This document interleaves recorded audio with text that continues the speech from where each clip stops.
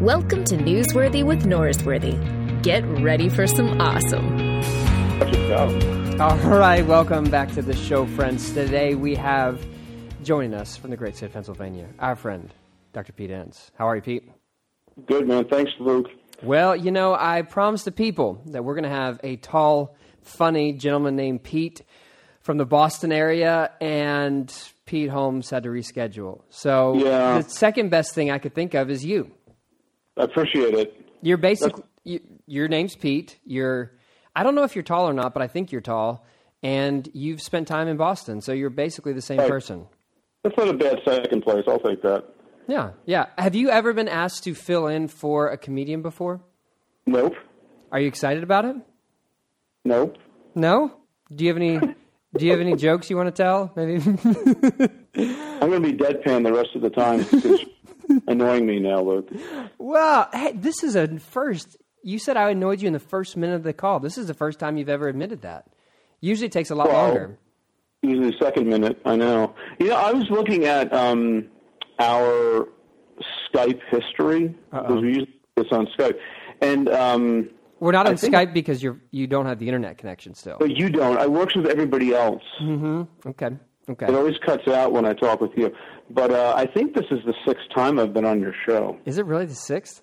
I think so, yeah, because, starting back June of 2014, 6 times. Wow, I feel like we should have got an anniversary present or something in June from this past year. I mean, that's a big deal. How do you feel about 6 times on the podcast? I feel great. I just wonder how much your listeners care how many times I've been on this show. And they're probably just turning the dial or whatever you do to a podcast. There's actually no dials on phones these days. But true story. Yep. Someone showed up at my church, the church I'm a part of, and said, I'm here because I got to know you on your podcast because I was Googling or looking up Pete Enns, and that happened. Met a person in real life because of this. That's cool. Yeah. It's wonderful, yeah. I mean, she didn't come back to church. She just one time. Because I wasn't there. Yeah, I think she was hoping you were going to show up. Actually, what it was is I'm preaching through the book of Exodus, and your commentary is the NIV application commentary. Yeah. I think is my go-to one, and I think she heard that, and she's like, I think this is too much Pete Enns. I think that's what she experienced. Yeah. Very realistic. Cool. Okay. I saw that you just got your first copy of the 10th anniversary of your infamous book, Inspiration and Incarnation. That's a pretty big deal. Are you excited about that? Yeah, I'm excited. I'm pleased. I'm happy. You know, I think it's wonderful that Baker, wanted to do this, and they approached me a couple of years ago, and it's nice. It's satisfying when a book is honored like that, and I think it makes me feel like I've accomplished something to help people, because that's what's most important to me there, that people like the book enough, and it helps them process things on their own journeys of faith. And that's why I wrote it. So it's gratifying. I won't lie to you. It's sort of cool. How do they determine which book gets a special 10th anniversary release? Did they tell you? I think decide. They meet. I mean, publishers meet, committees meet, and they make those kinds of decisions. Probably, I actually don't know the process, how it actually happened, but I imagine somebody, maybe my editor there at Baker, raised it at a meeting saying, listen, this has been a book we're proud of and we feel is important, and let's republish it as a second edition, a 10th anniversary edition, and maybe with a preface, a new preface, and some other material in there, and let's do that. And apparently people said yes, so here we are. What do you think is a greater accomplishment for your career? Having a book re-released on a 10th anniversary, or being on my podcast 6 times? Wow. Yeah, I don't know. I have to talk to my lawyer before I answer that question. Yeah, that's probably like saying, which of your daughters is your favorite one? I mean, that's too hard a question. I shouldn't have even asked it. Yeah. Okay, but this 10th anniversary, there is some updated stuff to it? Did you add Yeah, well, here the updated stuff basically amounts to this, is there's a preface explaining like what we're doing with this 10th anniversary edition, and I'll talk about that in a second. I updated the bibliography slightly, because it's not an academic book, strictly speaking, so it doesn't like have to be current, but I thought I'd put some things in there that have transpired in the last, actually 12 or 13 years since I actually started writing the book. It came out 10 years ago, but I started long before that. And then a rather lengthy postscript. I think it's about 6,000 words or so, which is a pretty decent size, where I talk about, just here's why I wrote it, here's what the book's trying to do, and I really, rehearse some of the criticisms that came out, and I talk about why I don't think they're good criticisms, and because I think they miss the point of what I'm doing, and that's pretty much what I do. So what were some of the main criticisms that you got for the book? Well, let me see. I guess one criticism that came up. I mean, there are a few of them, but I think one of them that is probably the least interesting is that Pete, there are really smart people that disagree with you. You must be wrong. That's elementary.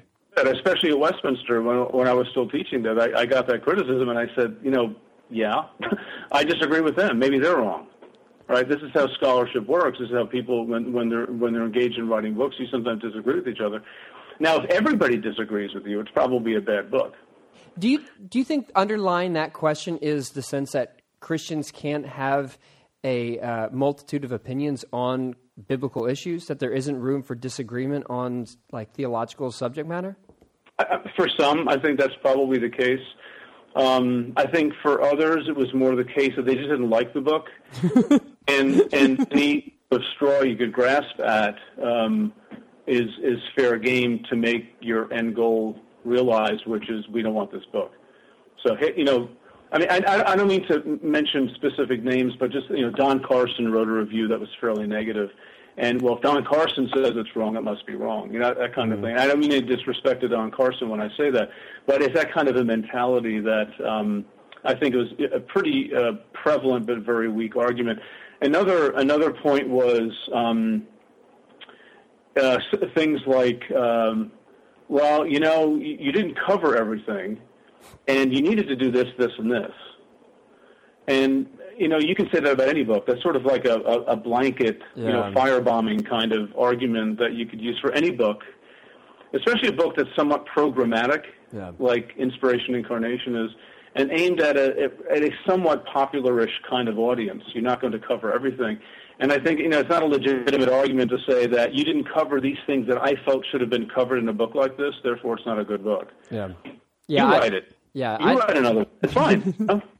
This is what I wanted to and you didn't really address all the good things about evangelicalism that sort of contradict you. In other words, you didn't take into account all the arguments, right? Mm-hmm. And again, no, because I'm not writing a book countering arguments in detail. I'm writing a book to people who already aren't convinced that an evangelical paradigm is convincing. Yeah. Okay. Trying to give them logical language about how to navigate some things that are, pretty much universally accepted among biblical scholars and aren't really controversial, but yet don't sit easily with an evangelical view of Scripture. And let's see where this goes, kind of thing. So. Okay, so first of all, I remember talking to Tony Jones, and there's some critique about his newest book, Did God Kill Jesus? And he got the same critique, like, well, how come you didn't talk about Romans, whatever? And he's like, right. Because I'm writing a book, I can't. It's not an encyclopedia. I mean, you can only address so many things. But you just said that some things that are commonly accepted by scholars that don't sit well with evangelicals, modern evangelicals.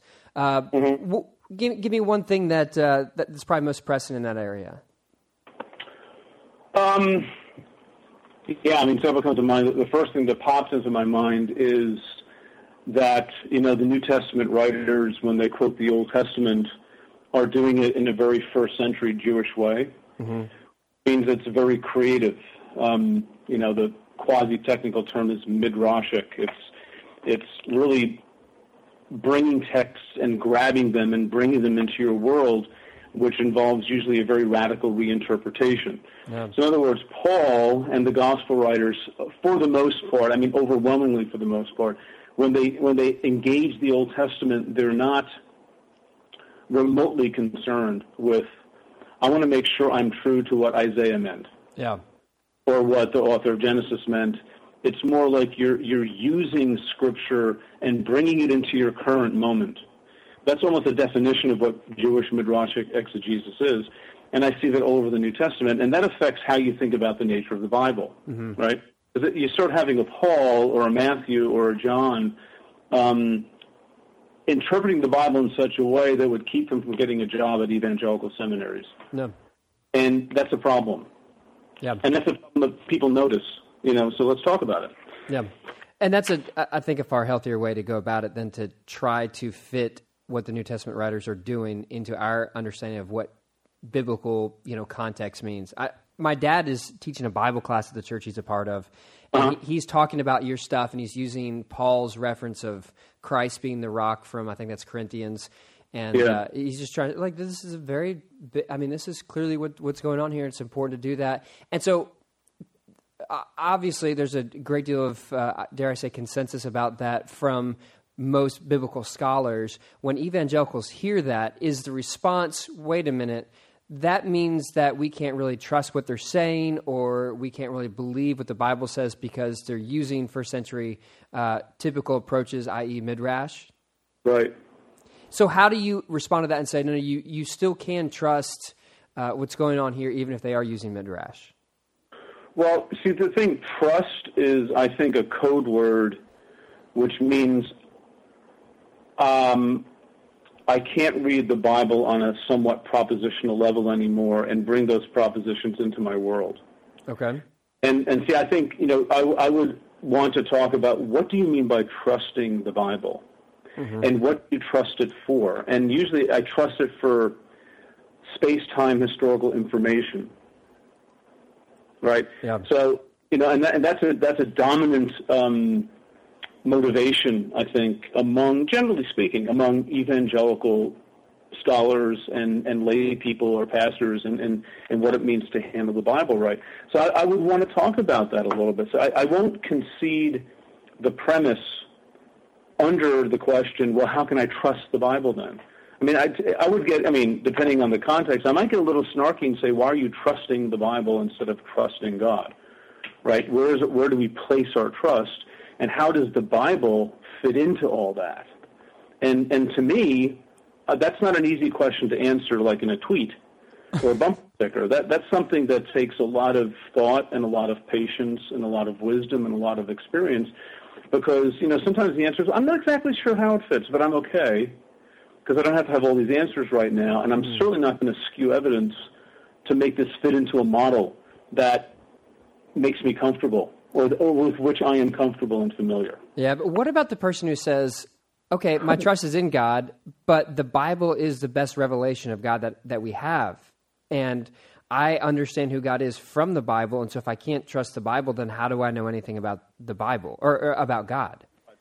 Yeah, I would, again, I'm not trying to be sort of Socratic here, but I would say, what do you mean by best revelation? Have you examined what you mean by that? Again, this hypothetical, it really depends if somebody's really hurting or if somebody wants to argue, right? There are different kinds of people who might ask questions like that. What if it's a genuine question? Like, I've read the Bible a large majority of my life. I've heard it at church. I've been a part of a church, and the church always cares about the Bible. Bible seems to explain God to me. What else? What's the other best revelation? Do I have to watch the Burnett Bible series on ABC or Mel Gibson's Passion of the Christ? What better way do I understand God than the Bible? Right, but you see there, if you're presented then, if that's your beginning point, mm-hmm. the church you've grown up with, and that has genuinely helped you, and God has genuinely moved you forward by virtue of being in this community, first of all, that's to be celebrated and embraced and loved, and that's fantastic. right? Yeah. That's not wrong. But if you start discovering on your own that the Bible is a lot more complicated and messy than you have been taught, the question there is not, gee, I thought I used to have this best revelation. I'm not sure of it. I can't trust it anymore. No. You might have to walk through that messiness. You might have to work through those complexities, and at the end of it, actually have a deeper trust in God than you had before because you passed through this stuff, right? It might actually be showing you something where, forgive me, see, I want to be careful how I say this because it can really come across the wrong way, and I'm painfully aware of this.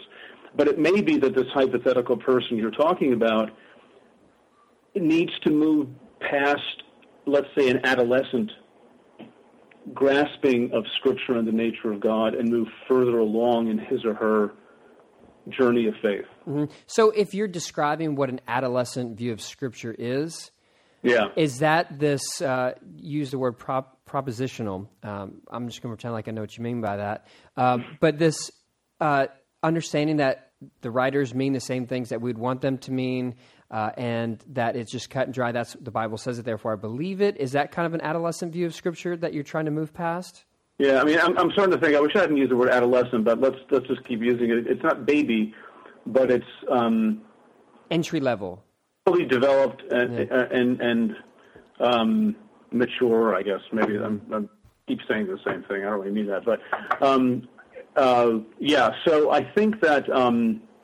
and I just lost your question because I was talking too much on the side here. So what was your question again, Luke? Well, okay, and I'm going to spin it a little bit here, but I've got a buddy who's a part of evangelical church, and he talks about how his church often reads the Bible like a fairy tale.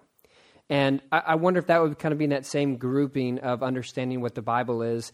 And your move, obviously the title of the book is Inspiration and Incarnation. A lot of people, when they understand your understanding of how incarnational the Bible is, they question the validity and therefore the inspiration of it. And so moving from this, if we want to call it an adolescent, beginner, entry level understanding of the Bible, moving to a more substantive view of it, what are the specific things that we're moving? How do we... Okay. Well, I think, if you can look at the title of the book, Inspiration and Incarnation, using incarnation as a metaphor for how the Bible works. And looking at that from that point of view is something that I think is a fuller, more substantive understanding of how the Bible guides and how the Bible can be trusted. As opposed to, for example, Paul would never take the Old Testament out of context. God would never do that. Well, I don't know. That's exactly what I see happening, though, again and again and again and again. And I think that getting back to the adolescent view of Scripture, the Bible acts a certain way. It's pretty flat. It's pretty predictable. They have some things that's weird stuff that happens, but basically there's one consistent meaning. You don't have tensions, serious tensions. You certainly don't have contradictions. You don't have blatant historical inaccuracies, all of which, by the way, are there if you read the Bible in view of its ancient context and ancient intentions. Those things, you have different opinions, different points of view written by different authors at different times. It's rather obvious, I think. And so I think maybe rather than saying an adolescent view, more of a neatly packaged Bible. That it works. And the reason why I use the word adolescent, I've heard other people use that who aren't even evangelical, who say that it's like, when you're graduating high school and you think you have life pretty much figured out, things more or less fit, and then you go to college. And then sort of like you're doing your laundry for the first time, or and then you start to pay bills. Life gets more complicated and fuller, but it also gets more significant. It's more real. It gets textured. It gets, three-dimensional, right? And I think, allowing the Bible's various textures and various dimensions to be, instead of presuming this packaged view, the proper one, because of course we all know that's what God does, right? Instead of doing that, I think that is a deeper view of the Bible, and it is unsettling. I get it. it can be unnerving. But you know what? Forgive me. I think God is unsettling and unnerving, right? I think those are bad things. I think those are good things. See, to have a mature view of the Bible, and I would say a mature view of God, is not, I get it. I can see how it all fits. I've been around the block, and I've learned a lot, and I can see it, and it all makes sense, and here's how you answer all your questions, and here's, how these problem passages are easily solved. I think that's selling the Bible short. I think that's selling God short. I think that's selling the Spirit short. Yeah. I think the history of biblical interpretation, and even in time right now across the world, it betrays the fact that the Bible is not the easiest book in the world to get your arms around. Mm-hmm. Yeah. And it is difficult. That's why you have seminaries. So when I was, I think 21, started my first year of my MDiv, I had more confidence than I ever have before, and since then, about like my understanding of the Bible and ministry. And when I left my advanced intro to Old Testament class, first year seminary, I remember leaving my final, walking out on the grassy lawn towards my 1988 Honda Accord LX 5-speed, champagne colored, in case you need the mental picture. And I was just like distraught, like I don't know anything. And like I thought I understood the Bible. I thought I had a bunch of verses memorized, and I knew what was going on. And then I left that class, and I was like, I don't know anything. And I like, and that's just from my experiences. Like the Bible's not nearly as neatly packed as I think it was. Right. And I like the language of neatly packed. It's not as pejorative, but that's definitely kind of the idea. I remember hearing friends not too long ago say, "Well, we know the Bible doesn't contradict itself, and we know the Bible does X, Y, and Z." And I think if we want to like really embrace the Bible for what it is and the complexity of it, you can't say we know the Bible is anything. The Bible is what it is. Let it speak for itself. Otherwise, we kind of just squeeze it together and we miss the beauty of it. And I think behind it too, Luke, is it's a doctrine of God behind it, where, as we all know, God's not going to try to confuse you, now is he? Yeah. He's going to be clear. This is like God's one shot to get through to you. It's a book. And he took care to superintend the writers, this and that. So as a basic fundamental assertion based on that premise, the Bible's not going to have contradictions. It's going to be clear. Yeah, there are going to be challenging things because God's challenging, but it's basically going to be fundamentally perspicuous, as the theologians say. It's going to be, you can see through it and you can see into it and it can be clear. Yeah. On one level, I actually don't disagree with that. I think the Bible has clarity. It has accessibility to anybody, not just to scholars, but to normal people just sitting there reading it. But I think it's a very bad doctrine of God to presume, God is going to make sense to us right there. I can't look at the universe that we live in and say, we got it. Yeah, we're pretty. Yeah. I mean, I've always thought that.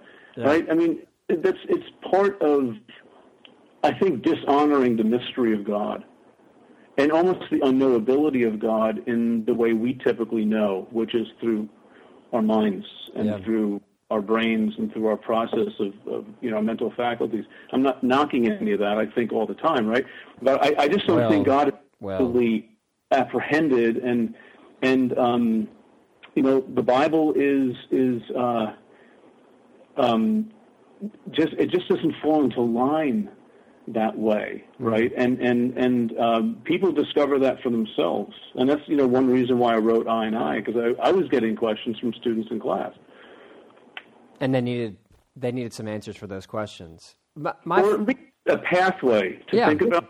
You know what I mean? So Yeah. Okay, before we get back to Pathway, I want to talk about journey stuff, which I know is a big motif that you love. But my friend Richard Beck, experimental theology guy, who's been on the podcast a bunch, and as a psychologist, experimental psychologist, his take is that the thing that influences how we read the Bible is the pre-existing image we have of God. And so whatever image we have of God, we bring that to the text, and therefore that's how we understand the text, because we want that text to fit into the image of God that we already have. Right. And so if we know God doesn't confuse us and we know God can't do X, Y, and Z, then of course the Bible is going to fit into that. And what your work has done for me is wait a minute, let's let the Bible be the Bible and don't force it to be something it's not. Yeah, and sort of, discover. And I know that's not helpful to people when I say it like, let's discover the Bible, because the Bible's a source of doctrine. You have to preach from it, this and that. But again, I don't think it means, the source of doctrine where it's obvious and doctrines never change. Yeah. Or, preaching never changes. Or, the Bible is authoritative and we have to preach authoritatively, so you can't have ambiguity in the text. Well, the problem is that you do have ambiguity in the text. Guess who recognizes the ambiguity? The entire history of Judaism. Yeah. And I think that's something for us to think about, that there, and let's add at least one dominant Christian, community to that, the Orthodox Church. They more have at the forefront notions of the mystery of God and how that has to be front and center anytime we think or speak about God. Yeah. And when you understand the paradox, the tension, and the fact that you can't fit the Bible, and more importantly, can't fit God into your nice, neat doctrines, is you understand that change does happen. And you understand that this is a journey, which I know you've written about that a bunch. I think you recently just blogged about it. By the way, you've got a new blog, which I do. We'll talk about that in a second. But on that new blog, you write that journey is your favorite metaphor. Obviously, that goes hand in hand with this understanding of Scripture, right? Right, and I think, getting back to Beck's point, my view of the Bible and journey, a lot of that is affected just by my life, right? And I think that's important to realize, too, that, I'm sort of a big fan of, the Wesleyan quadrilateral or the Episcopalian three-legged stool in terms of, how you formulate theological knowledge. Right? It's your experience is actually important. The Bible, obviously, your tradition, and also reason, and those things work together. I know some interpret the Wesleyan quadrilateral like, well, the Bible's basic, and then everything else sort of filters in. But I understand that, as others do, that those things are always working together. As soon as you say things, well, you got to start with the Bible. Okay, do you realize how your experience, your tradition, and your reason affect how you even read it? Yeah. And how you, the questions you even bring to it, right? Because we're more than just heads with sort of the heart where Jesus lives, right? We're people, complex people that, imperfectly understand and imperfectly reflect. Yeah. And the Bible is no guarantee that, you're going to have the right information. And how do I know that? Because it doesn't do a very good job of that, because Christians throughout history have had major disagreements about how to read it and what from it, right? Yeah. I look at the Bible more, to use other metaphors, it's sort of more like a means of grace. It's a thing of discipline, too, where you, in community and also maybe individually, read and understand and let the stories filter through, and it shapes your imagination, it shapes your thinking, your feelings, and you can also argue with it. Yeah. Which is another wonderful aspect of the Jewish legacy, as opposed to much of the Christian history of interpretation, that it's okay to read the Bible and say, I don't even know what this is doing here. And this seems so inconsistent with what God says over here. Okay, run with that. Maybe there's something there. Maybe there's something there worth listening to and worth something to teach you, rather than presuming, well, we all know how God works. You never do that. Yeah. The problem is there's an apparent contradiction. Or the problem is that there's sin in my life, so I can't see it right.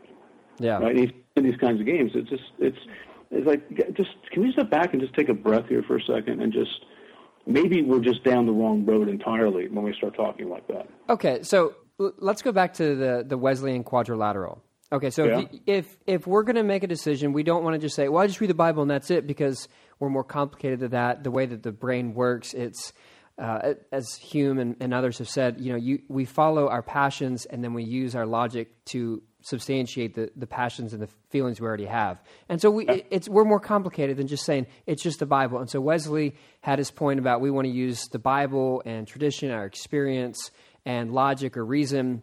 Yeah. And so this is all those four things make up the stool. And so how does one actually go about that in a explicit way to say, okay, I'm making a decision and it's the Bible and it's my tradition and it's my experience and the reason? Have you seen models of people doing this? Of doing what, like making decisions based on this? Well, just playing all their cards, and like especially in a church setting where they're trying to say, I'm making decisions based just on the Bible, and saying that's a little bit simplistic. Let's put all the different motivators on the table. Have you seen examples? Obviously, I know that you're an academic, but I think you're still a Christian. So maybe in like Christian examples of people trying to actually live out what Wesley was pointing towards. Well, I think, when you say people living it out, I think we're right away talking in terms of some type of community and not an individual. Mm-hmm. Because I think, the tradition part of the quadrilateral implies something beyond yourself. I might just as well put community/tradition there, right? Mm-hmm. And I think that, seeing that play out has to be done on a larger scale. There are denominations, for better or worse, I mean, we don't need to get into, who's right or wrong, who have made decisions about this is the right way to go, mm-hmm. whether it's in sexuality or whether women can preach in churches, from one extreme to the other. And that is what the people of God have always done. Mm-hmm. They've always had to make, let's say, community wisdom decisions where you never just say, we don't care about the Bible. No, the Bible's always there. The question is, what does it mean to live this out here and now? Mm-hmm.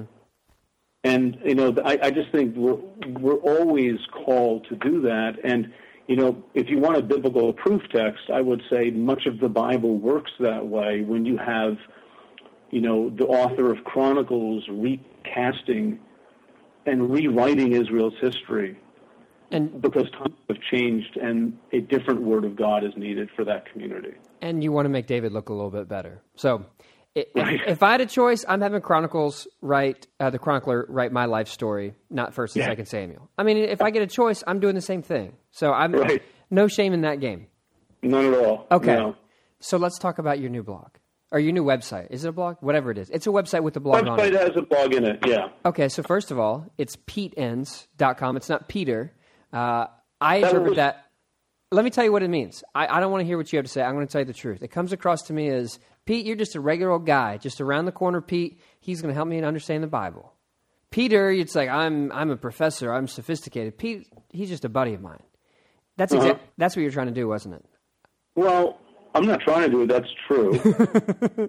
And no, actually, Peter Enns was taken. But, I got a Facebook message from one of my readers who says, I can't, your new website's blocked from my work.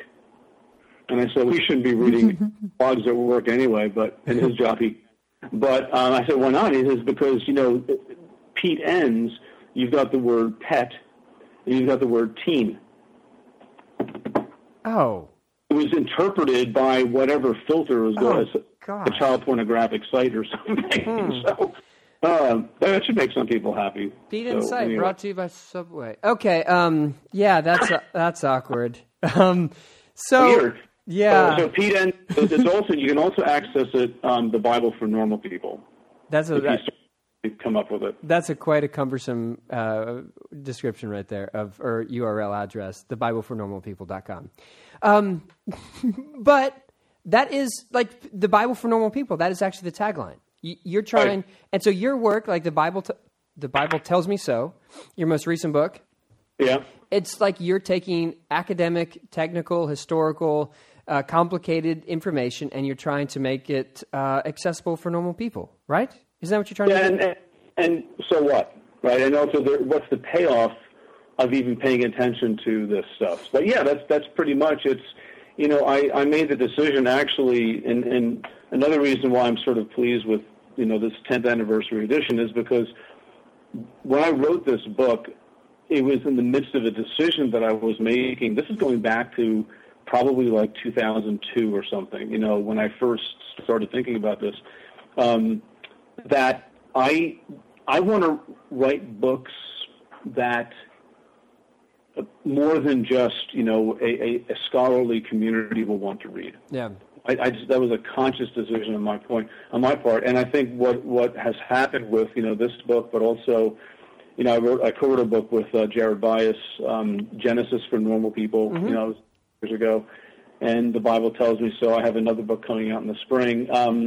I've just moved further along, writing books that are accessible to people who would not normally want to have any interest in reading books that, use in-house lingo and things like that. So, and that's a challenge to do that, but that's what I want to do. So. Yeah, and you've done it. I remember giving, and I might have told you this already, I gave your book to one of my friends from our church, and she grew up in church, never heard any of the stuff that you were talking about before, and she just absolutely loved it. And she's, doesn't have a degree in Bible. She's a mom, and who full-time job is with the kids, and she loved it. And so that's what you're doing. You're doing good stuff. Now, I got a couple questions. I sent out a message to my friends on the old social media saying, hey, I'm talking to you in a couple hours.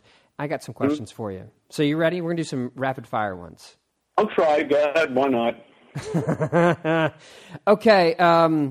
Which story appeals, resonates, or convicts Pete Enns the most? This is from Patrick from Alabama. So Okay. Patrick, Alabama.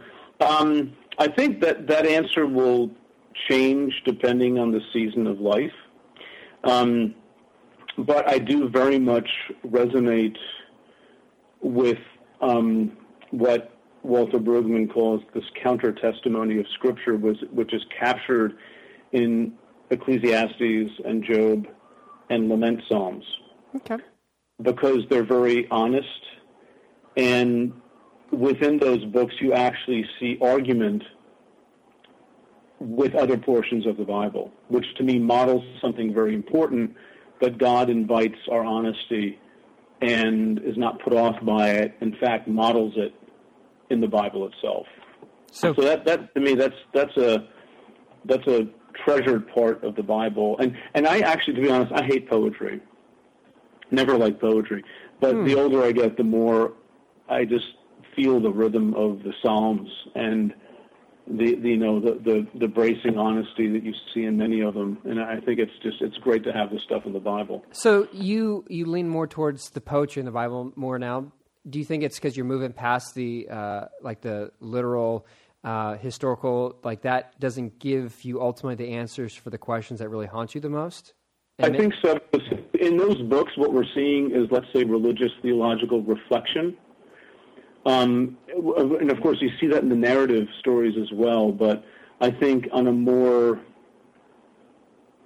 you read the story of David, right? Whatever, or Manasseh, or just pick some king from the Old Testament, and you look at it and say, well, what's the moral of the story, so to speak, for me?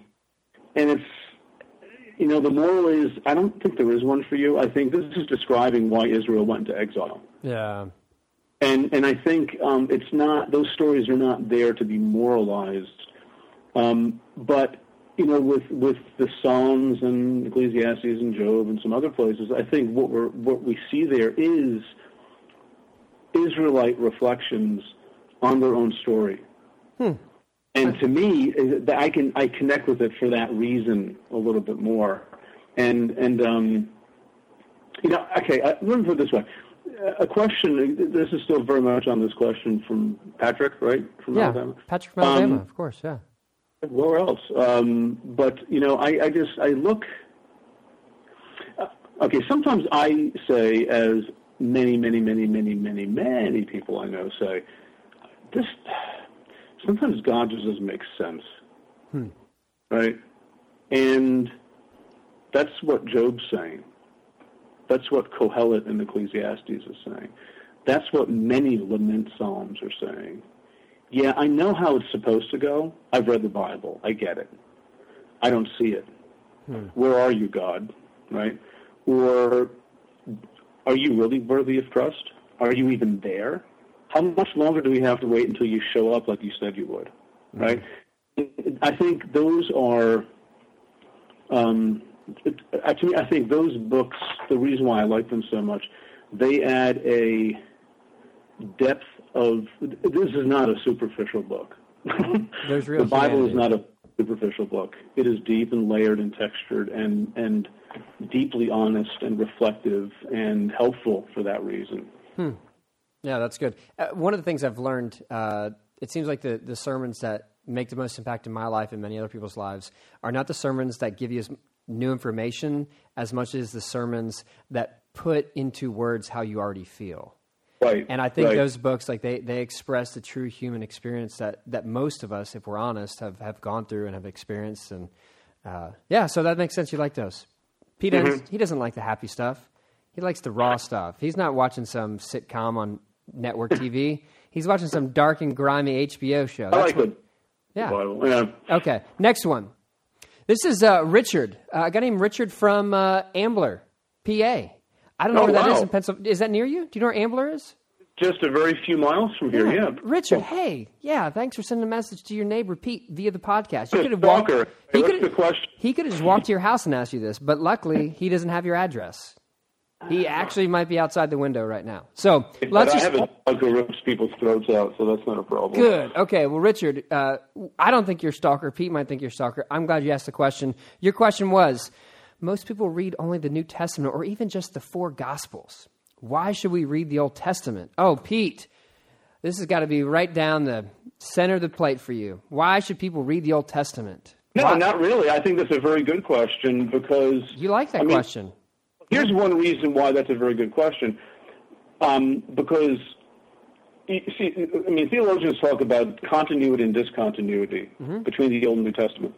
And they're both there and they're both significant. And I think the continuity is very sort of like big, large themes or something, like kingship or wisdom or creation. But in terms of the text of the Old Testament, see, this is, again, where the New Testament use of the Old is such a profound and important and maybe unsettling dimension for us, that a dimension of the Bible for us, because the way they forge Old and New Testament together, these New Testament writers, again, in a very Jewish way, it's very creative. They transform the text, so to speak. Some people would say they mess with it and they do eisegesis, right? They bring meaning into the text rather than take it out, which I think they do quite often. And the question then arises, well, so why read the Old Testament all if that's what you have to do to it, to make it fit with Jesus? Right? I think it's a valid question to ask that. And I would answer it, I do answer it by saying, you actually don't appreciate, first of all, the movement, the drama of the event of Jesus and then the early decades of the church, which includes the gospel writers. You don't really appreciate that without knowing the narrative itself. It's like reading the last 3 chapters of, Lord of the Rings without reading everything else, even though, those earlier books don't give you the solution, they don't give you the answers, you're not caught in the grip of the imagination. And I mean that not as untrue, but just gripping you more than just your head. Yeah.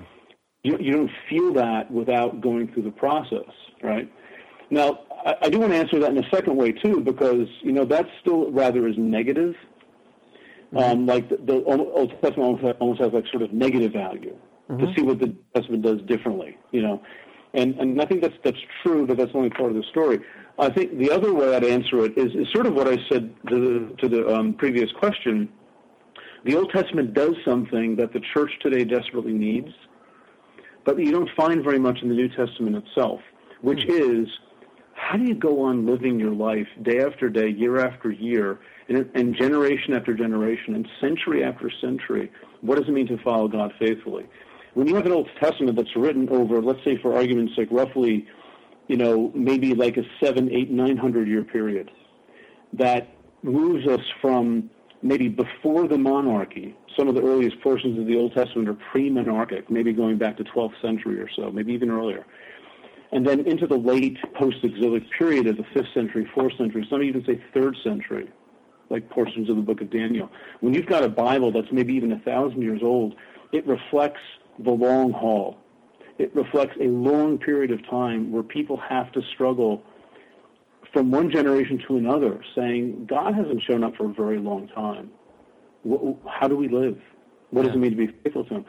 The New Testament is very, very different. It's written over a much shorter period of time. Not only that, but for the most part, it's written from what we might call a triumphalist point of view, that the climax of the covenant has come. Jesus is here. Jesus has been raised, and he's coming back. And guess what? It's not going to take long.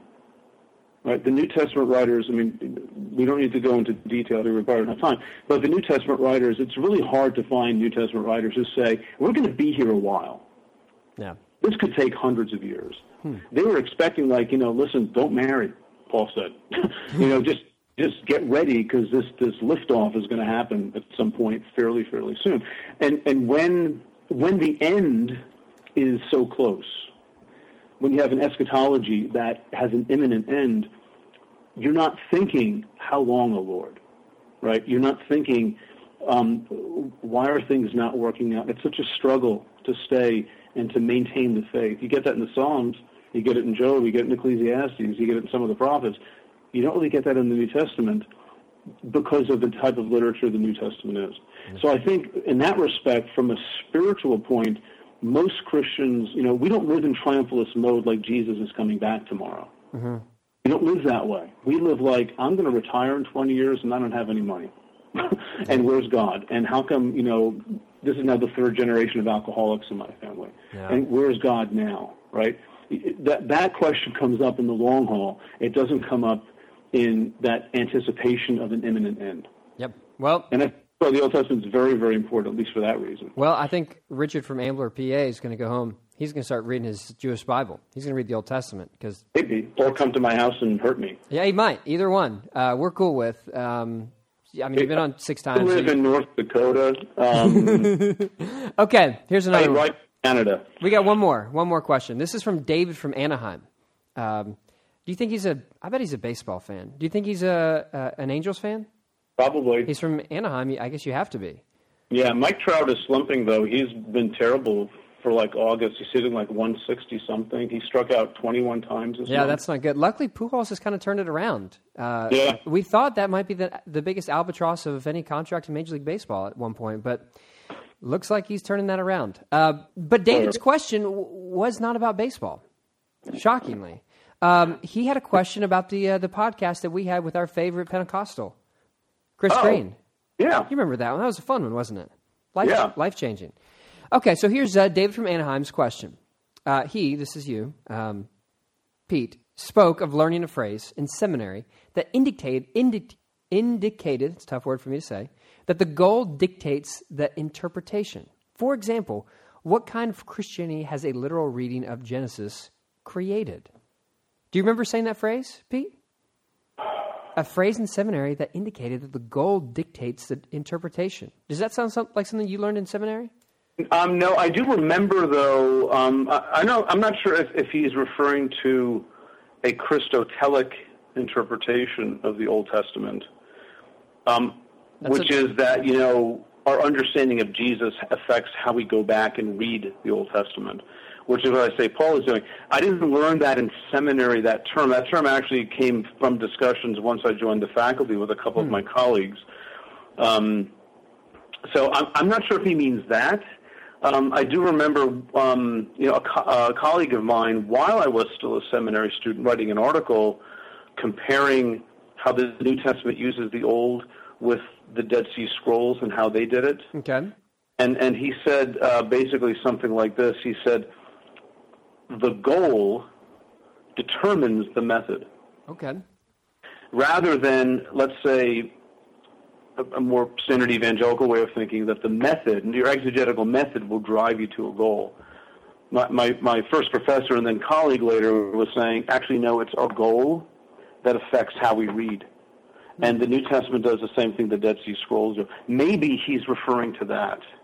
But I don't recall anything else, to be honest. I bet he was talking about that. That sounds very plausible. I think that's what David from Anaheim was talking about. Okay. That's good. Okay. the concept. I mean, it really is part and parcel of what they call Second Temple Judaism, and how the sacred text had to be, the technical term, actualized. It had to be brought into your present. Mm-hmm. And this is a text, the Old Testament, that is centered on law and keeping that law in the land, which includes sacrifice, where you have to be in the land because that's where the temple is, right? Mm-hmm. There's so much of the Old Testament that really is centered on having the land and possessing it and not losing it. And so when you have a Judaism that has left the land or come back to the land and it's still run by foreign powers, or then in AD 70 are cast out of the land, you have to think differently about how to relate to your scripture. And so your goal, your current moment, your setting affects how you read. That is, in my opinion, frankly, that's hermeneutics 101. That's a basic lesson you learn from history and from reading the Bible itself. Right? So I think it's a valuable thing to remember, a valuable thing to keep in mind, that is part of the tradition of reading the Bible well, is how does this text, how is it brought into your current moment, your current context? And of course, forgive me, I'm going on here. Then the question people come up, and I understand, is, well, then how do you know if you've gone too far? What's your standard for interpretation? And my answer is, that's a good question. But the fact that you asked that question doesn't invalidate what I just said. It just means we have something to talk about. Yeah. Huh. Yeah. That's good. Pete, I think Richard, Patrick, and David are all going to appreciate your answers. Hope so. Good answers to good questions. We appreciate it from everyone. Your book, Inspiration and Incarnation, you can pre-order it now. When is it actually available? You can pre-order it. I was told that it is being shipped from the warehouse August 25th to stores, and be available in stores September 22nd. I'm not sure if store includes online, like Amazon, whatever. But I was also told that it's very likely that the book will be available a week earlier. So I'm going to say, for argument's sake, around September 15th, it should be That's nice. purchasable or deliverable or something like that. You know, it's a coincidence. Your book ships out of the warehouse August 25th. That's my birthday. You want to know why? Really? Because your book is a present for all of us. Look at that. We're going to end on that note. Thanks, Pete. No. No? You have to buy it. Oh, no. I just thought my nice... Buy it. Well, if you steal it, then it's a present. But That's okay. Yeah, I guess so. Okay, we'll buy it and give it to someone else and let it be a present for them. True. Buy several copies. Buy a bushel. Thanks, Pete. All right. Thanks for checking out Newsworthy with Norsworthy. Make sure to subscribe to the podcast on iTunes. You are now adjourned.